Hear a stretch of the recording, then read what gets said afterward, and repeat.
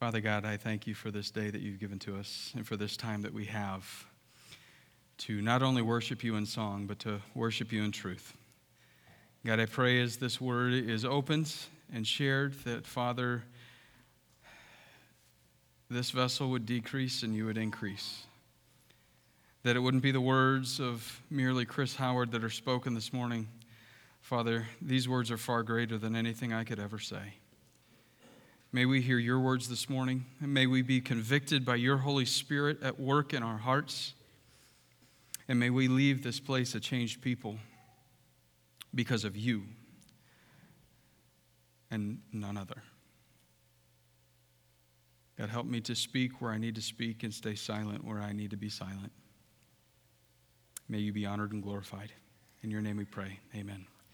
Thank you. Would you please be seated and turn in your Bibles to Genesis chapter 19.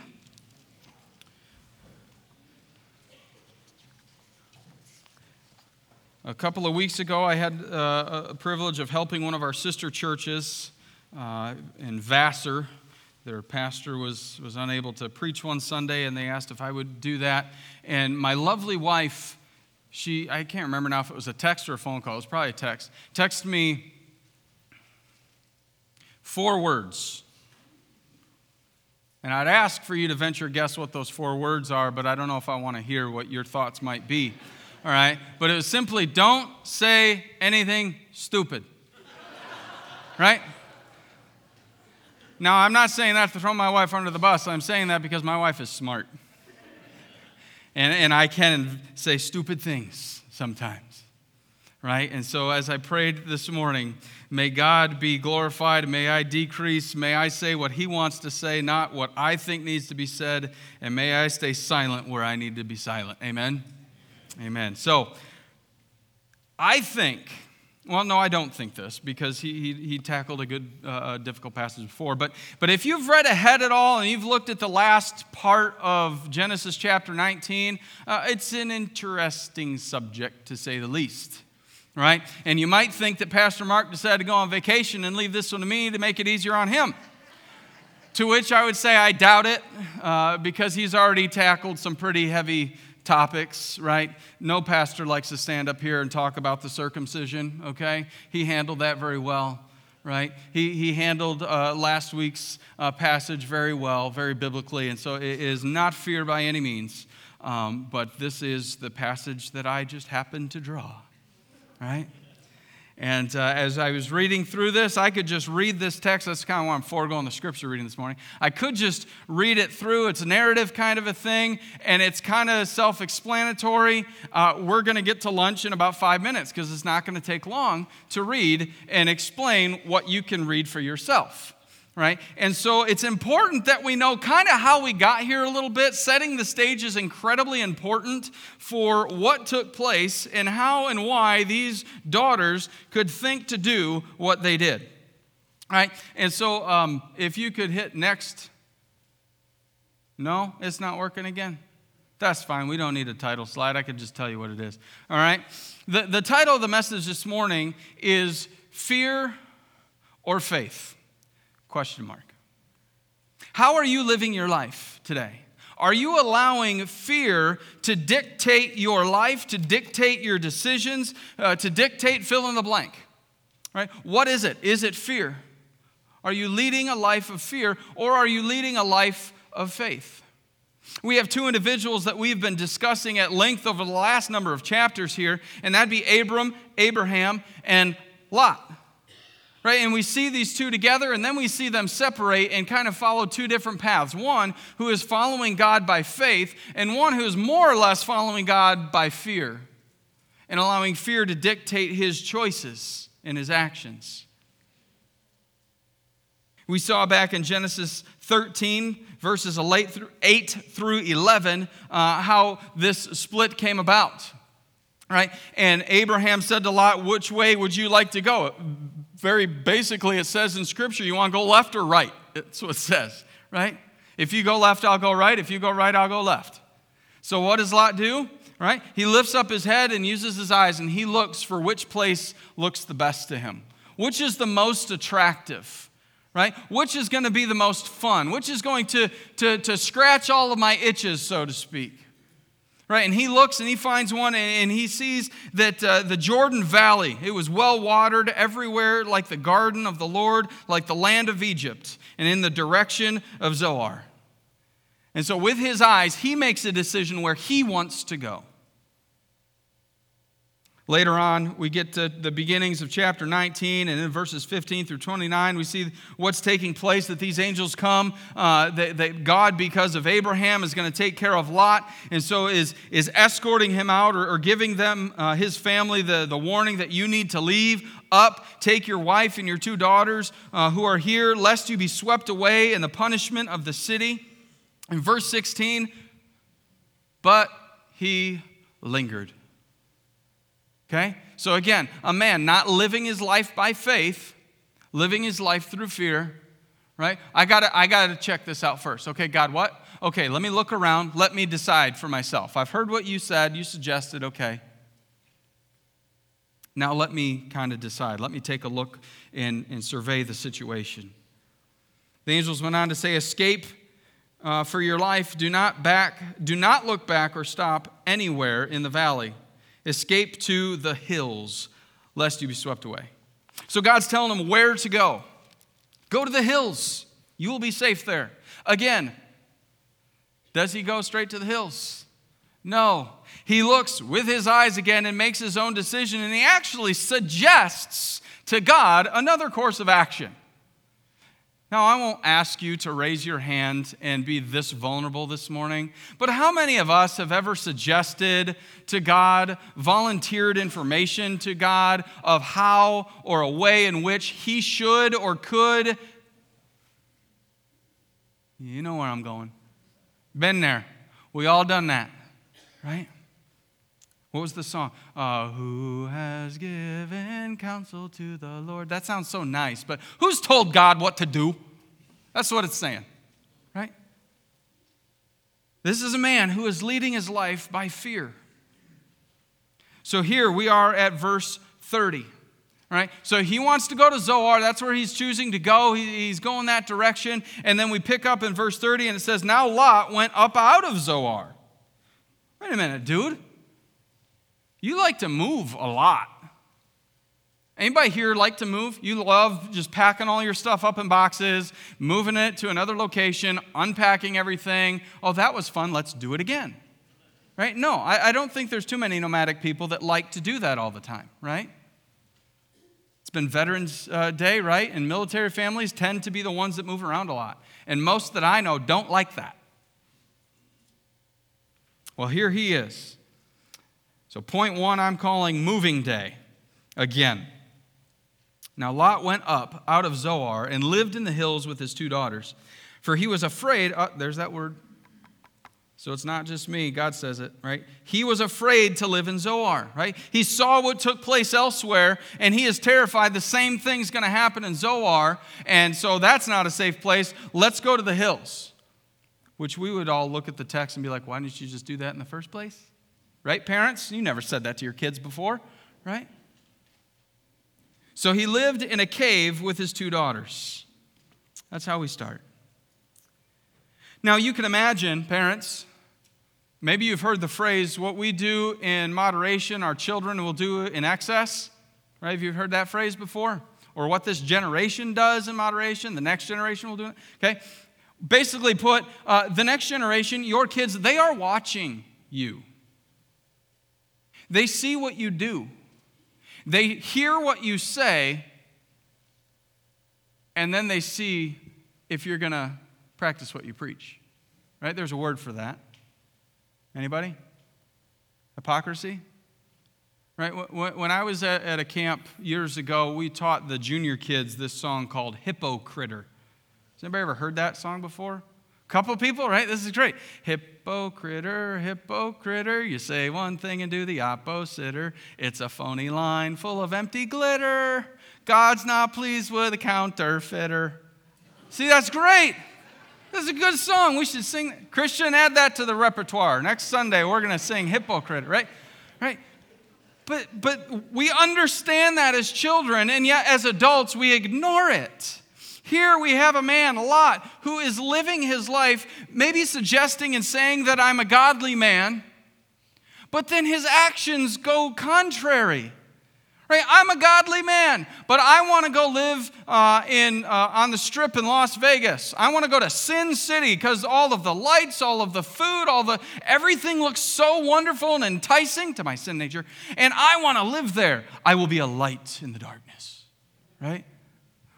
We all know what happens to a solo light in the darkness, okay? It's the same idea. If I stood on a chair right now, is it easier to pull me off the chair or for me to pick you up, pull me down? Right? These girls, they know Dad. They hear what Dad says. They see then how Dad acts and responds. And we found that in Sodom that Lot was at the gate. So he's obviously gotten to a point where he has gotten to be a part of this town. Quite literally is a part of the town now. So you might say he's one of those silent Christians. You know, maybe if somebody asks me a question directly, I'll answer it, but maybe not go out and just freely give it. The daughters see his behavior.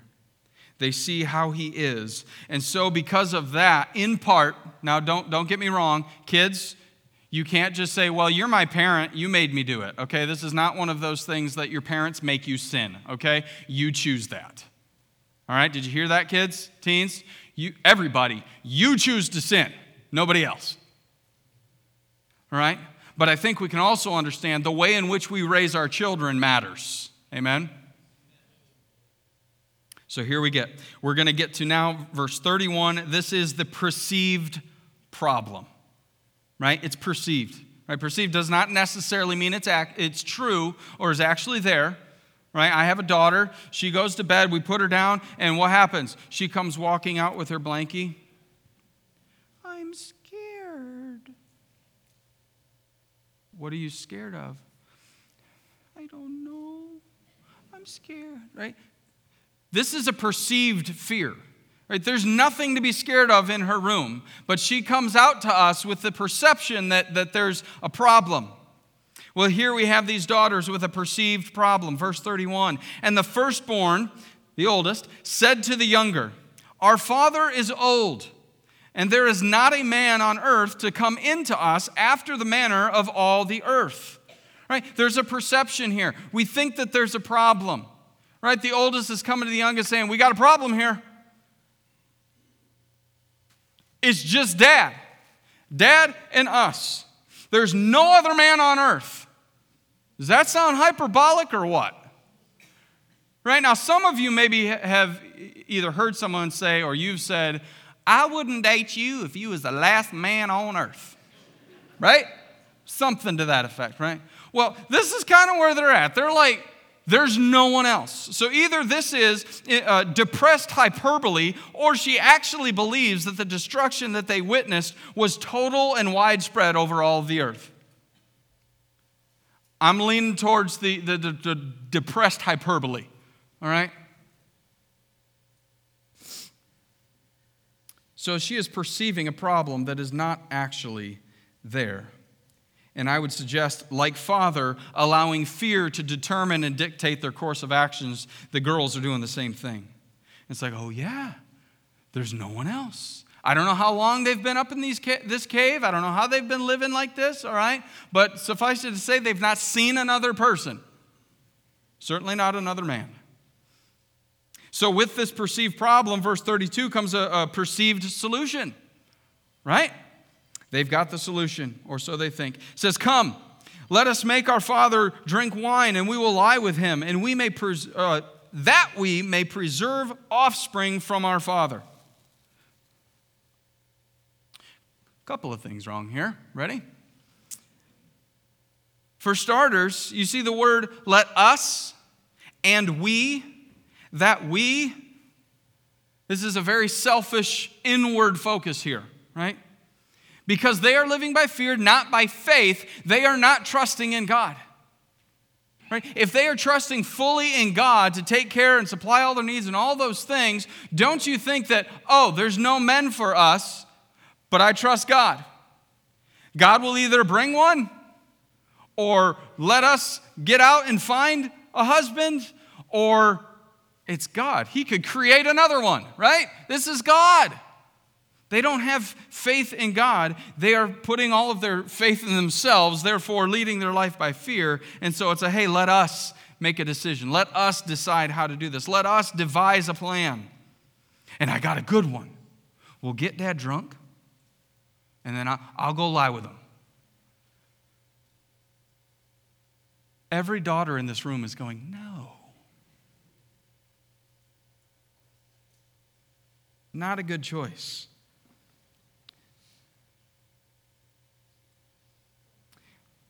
They want to preserve offspring from their father, they say. And we'll talk about that in just a second. All right, but first we have a perceived solution that we're going to go do these things. And that's going to somehow fix our perceived problem. Verse 33, we have a perceived problem, which brings a perceived solution, which leads to actual sin. All right? You're not going to have perceived problems, perceived solutions, and then have perceived sin, okay? Those perceptions are going to lead to actual sin, which we see in verse 33. So they made their father drink wine that night. And the firstborn went in and lay with her father. He did not know when she lay down or when she arose.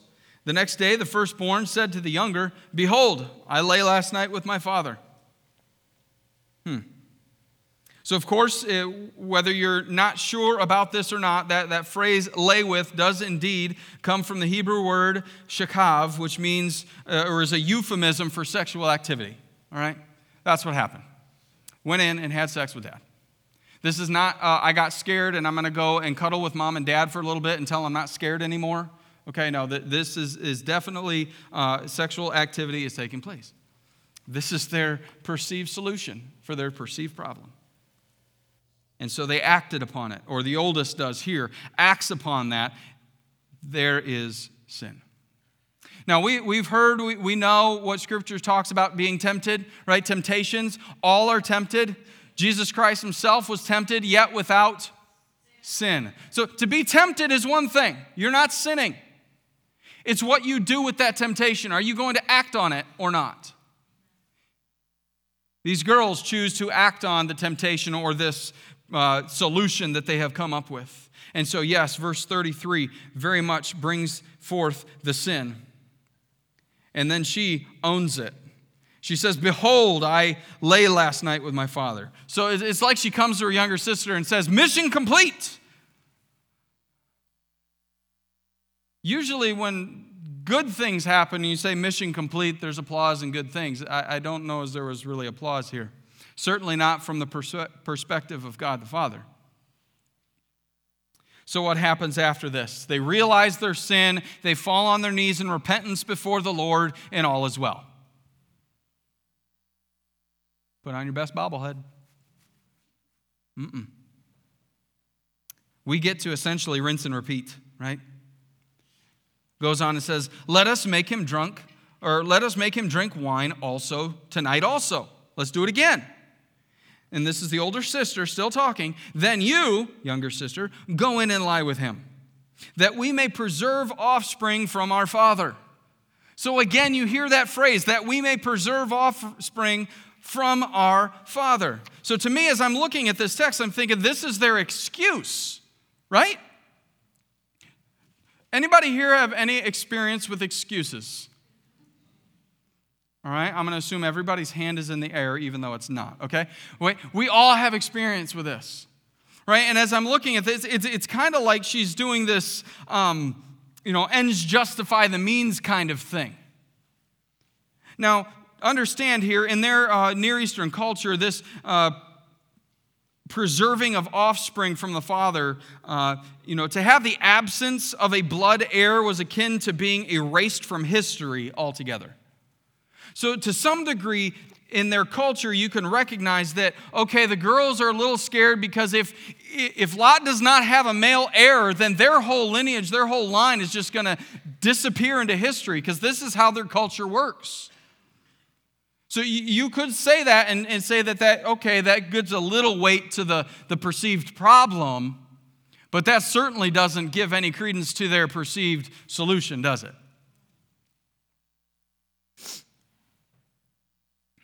Now, I say that, but we also have to consider where we're at in time. We're in Genesis 19. They're started with Adam and Eve, okay? And they had children. Who are their children going to have children with? Right? And so there was a time where this behavior, this incest and stuff was permissible, all right? We eventually get to Leviticus chapter 18, and then some laws are put into place, right? There's enough population on the earth where God now institutes this law. We're not quite there yet. However, I would suggest to you that the girls know that this is still a wrong choice. How do I know? Why would you devise getting dad drunk in the first place? Huh? Why not just say, hey, Dad, we need to preserve your line. And there's no other guys, so this is kind of where we're at. They didn't do that. That suggests to me that they know that their choice here was wrong. The wrong choice. Because again, they were leading their life by fear, not by faith. Faith would just believe what God says, which we will see with Abraham and Isaac shortly. Verse 35, we've repeated the perceived solution, and now comes the repetition of the actual sin. So they made their father drink wine that night also, and the younger arose and lay with him, and he did not know when she lay down or when she arose. So here we go, round 2. Now, we've heard this many times. Pastor Mark has said it. I say it to the teens all the time. Life is choices. Choices have consequences. Make the right choices. Life has choices, and here in verse 36, we're going to see some consequences. Thus, both the daughters of Lot became pregnant by their father. The firstborn, the eldest, bore a son and called his name Moab. He is the father of the Moabites to this day. And the younger also bore a son and called his name Ben-ammi. He is the father of the Ammonites to this day. Here we see consequences, right? Now, to sinful sexual activity, there are a number of consequences that can come of that, all right? Sometimes it could be that there is a child, right? But not always. But there are other complications. There are other consequences. There are physical consequences. There are emotional consequences. There are psychological consequences. There are consequences to sin, folks. We know this, right? And here, now they may not have viewed it as a consequence because this is what they wanted, but it is a consequence nevertheless. Verses 36 through 38, the Moabites and the Ammonites, they're both related to Abraham. They're related by their incestuous beginnings between Lot, who is actually Abraham's nephew, if we remember, and Lot's daughters. Fear led these girls to make the decisions that they made. Parents, this is where I connect the dots to Lot. Had he lived a life that was more godly and raised these girls by example in a better fashion, I'm not saying that they wouldn't have made a bad decision, but I think logically we can think that they would have had a better example to draw from with their father to make a better choice. Would you agree? So for you parents, what I'm seeing for you and for me in this text is how we live our life, what we say and what we do in our life, but especially in the sight of our children, matters. It lays a groundwork for them of how to live their life, how to make choices in their life, what is good, what is bad, right, wrong. And we better, mom and dad, be so rooted in God's word that this is dictating to us what is right and wrong. Amen? Train up a child in the way he should go, that when they are old, they will not depart from it.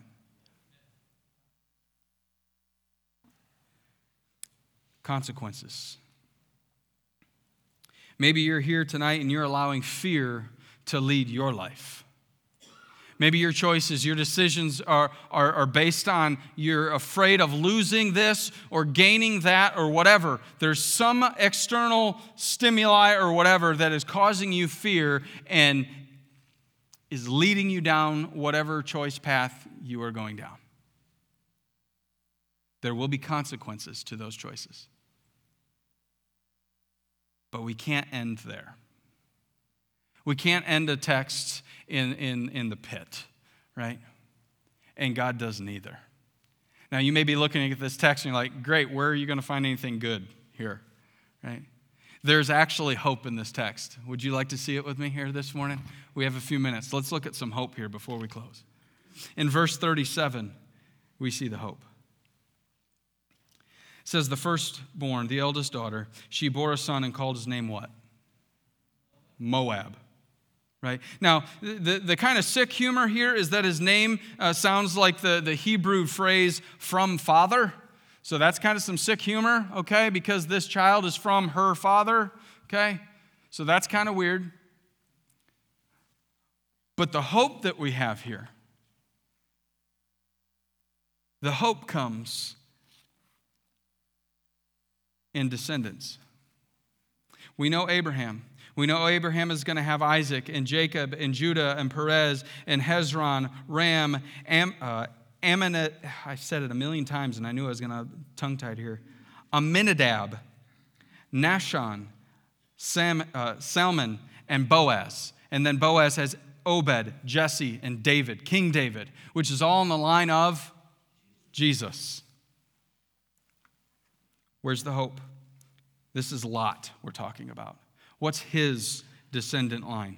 Well, he has a son via his daughter. They name him, or she names him Moab, father of the Moabites.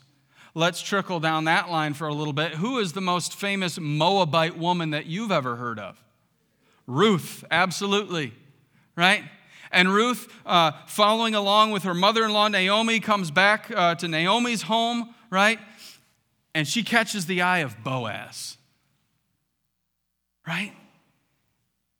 And under God's perfect plan and with his perfect blessing, Boaz and Ruth get married. They have Obed, who has Jesse, who has David, Jesus. Amen? So where is the hope in the text? The text is that even though there was sin, there was this incestual conception that took place, my goodness, only God can take such garbage and make it beautiful. Only God can do this. Only God can for you. This is where the hope is for you and me. Only God can take the garbage in your life, the sinfulness in your life, and restore you, clean that up, cure you from your sin, forgive you from your sin, cleanse you from all unrighteousness. Am I getting too peppy yet? Right? Cleanse us from that and restore us. Reconcile us to himself and make something beautiful out of you. Ecclesiastes talks about in God's time. He makes everything beautiful. 3:11 maybe. Ecclesiastes 3:11, I think, somewhere in there. Right? He makes everything beautiful in its time. And I'm going to do something with you that I did with our senior hires on Wednesday. I don't have the papers for you, because that had been a lot of printing and writing and all that kind of stuff. But what I did, we've been talking about sin, about how we have been cursed by sin, but then also the cure for sin. And on Wednesday, we talked about 1 John 1:9. If we confess our sins, God is faithful and just to forgive us our sins and to cleanse us from all unrighteousness. Fact, truth, all right?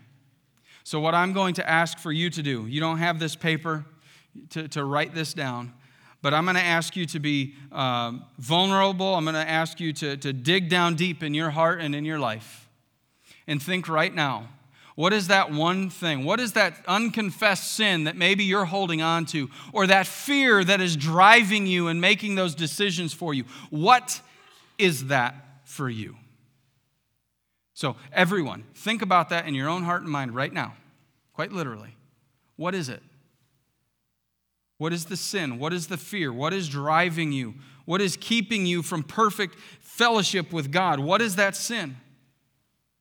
Because I see here in the text that God is capable of overcoming all of it. How do I know? Because John already says that he has overcome the world. And so you and I here this morning can have the hope that Jesus hears your prayers and he is going to forgive and cleanse you from all unrighteousness, because that's exactly what he said he would do. So right now, we're going to bow our heads, and there'll be a little time of silent reflection and prayer.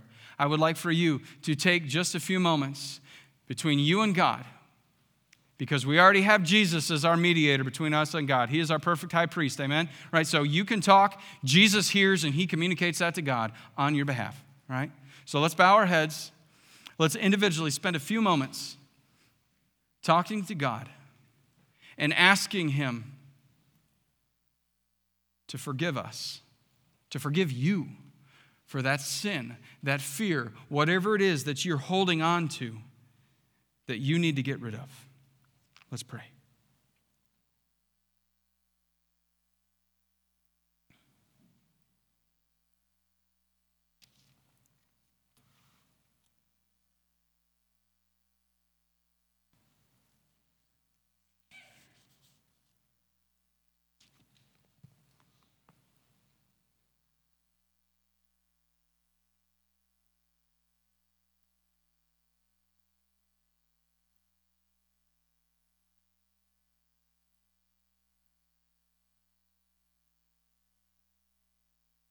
Our Father, I can only imagine how overjoyed you are right now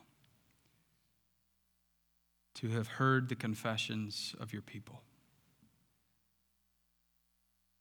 For us to know that we can come to you with anything.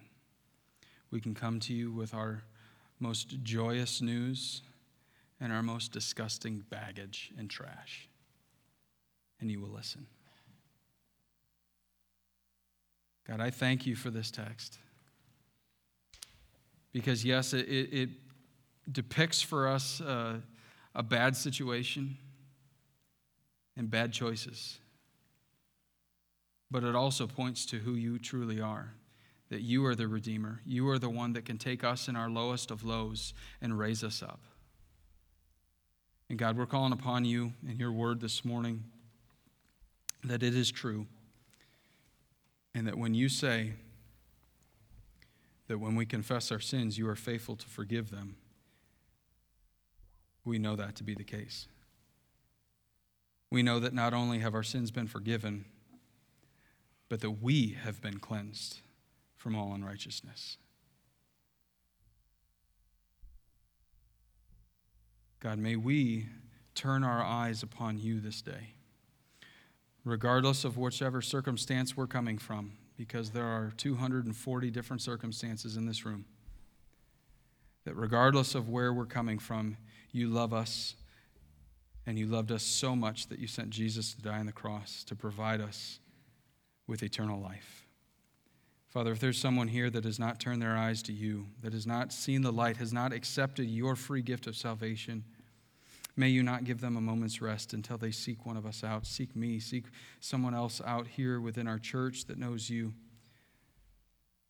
to introduce them to you today. God, you hear our prayers, and Father, you're going to hear our worship. May you be honored and glorified in it as we turn our eyes to you this morning.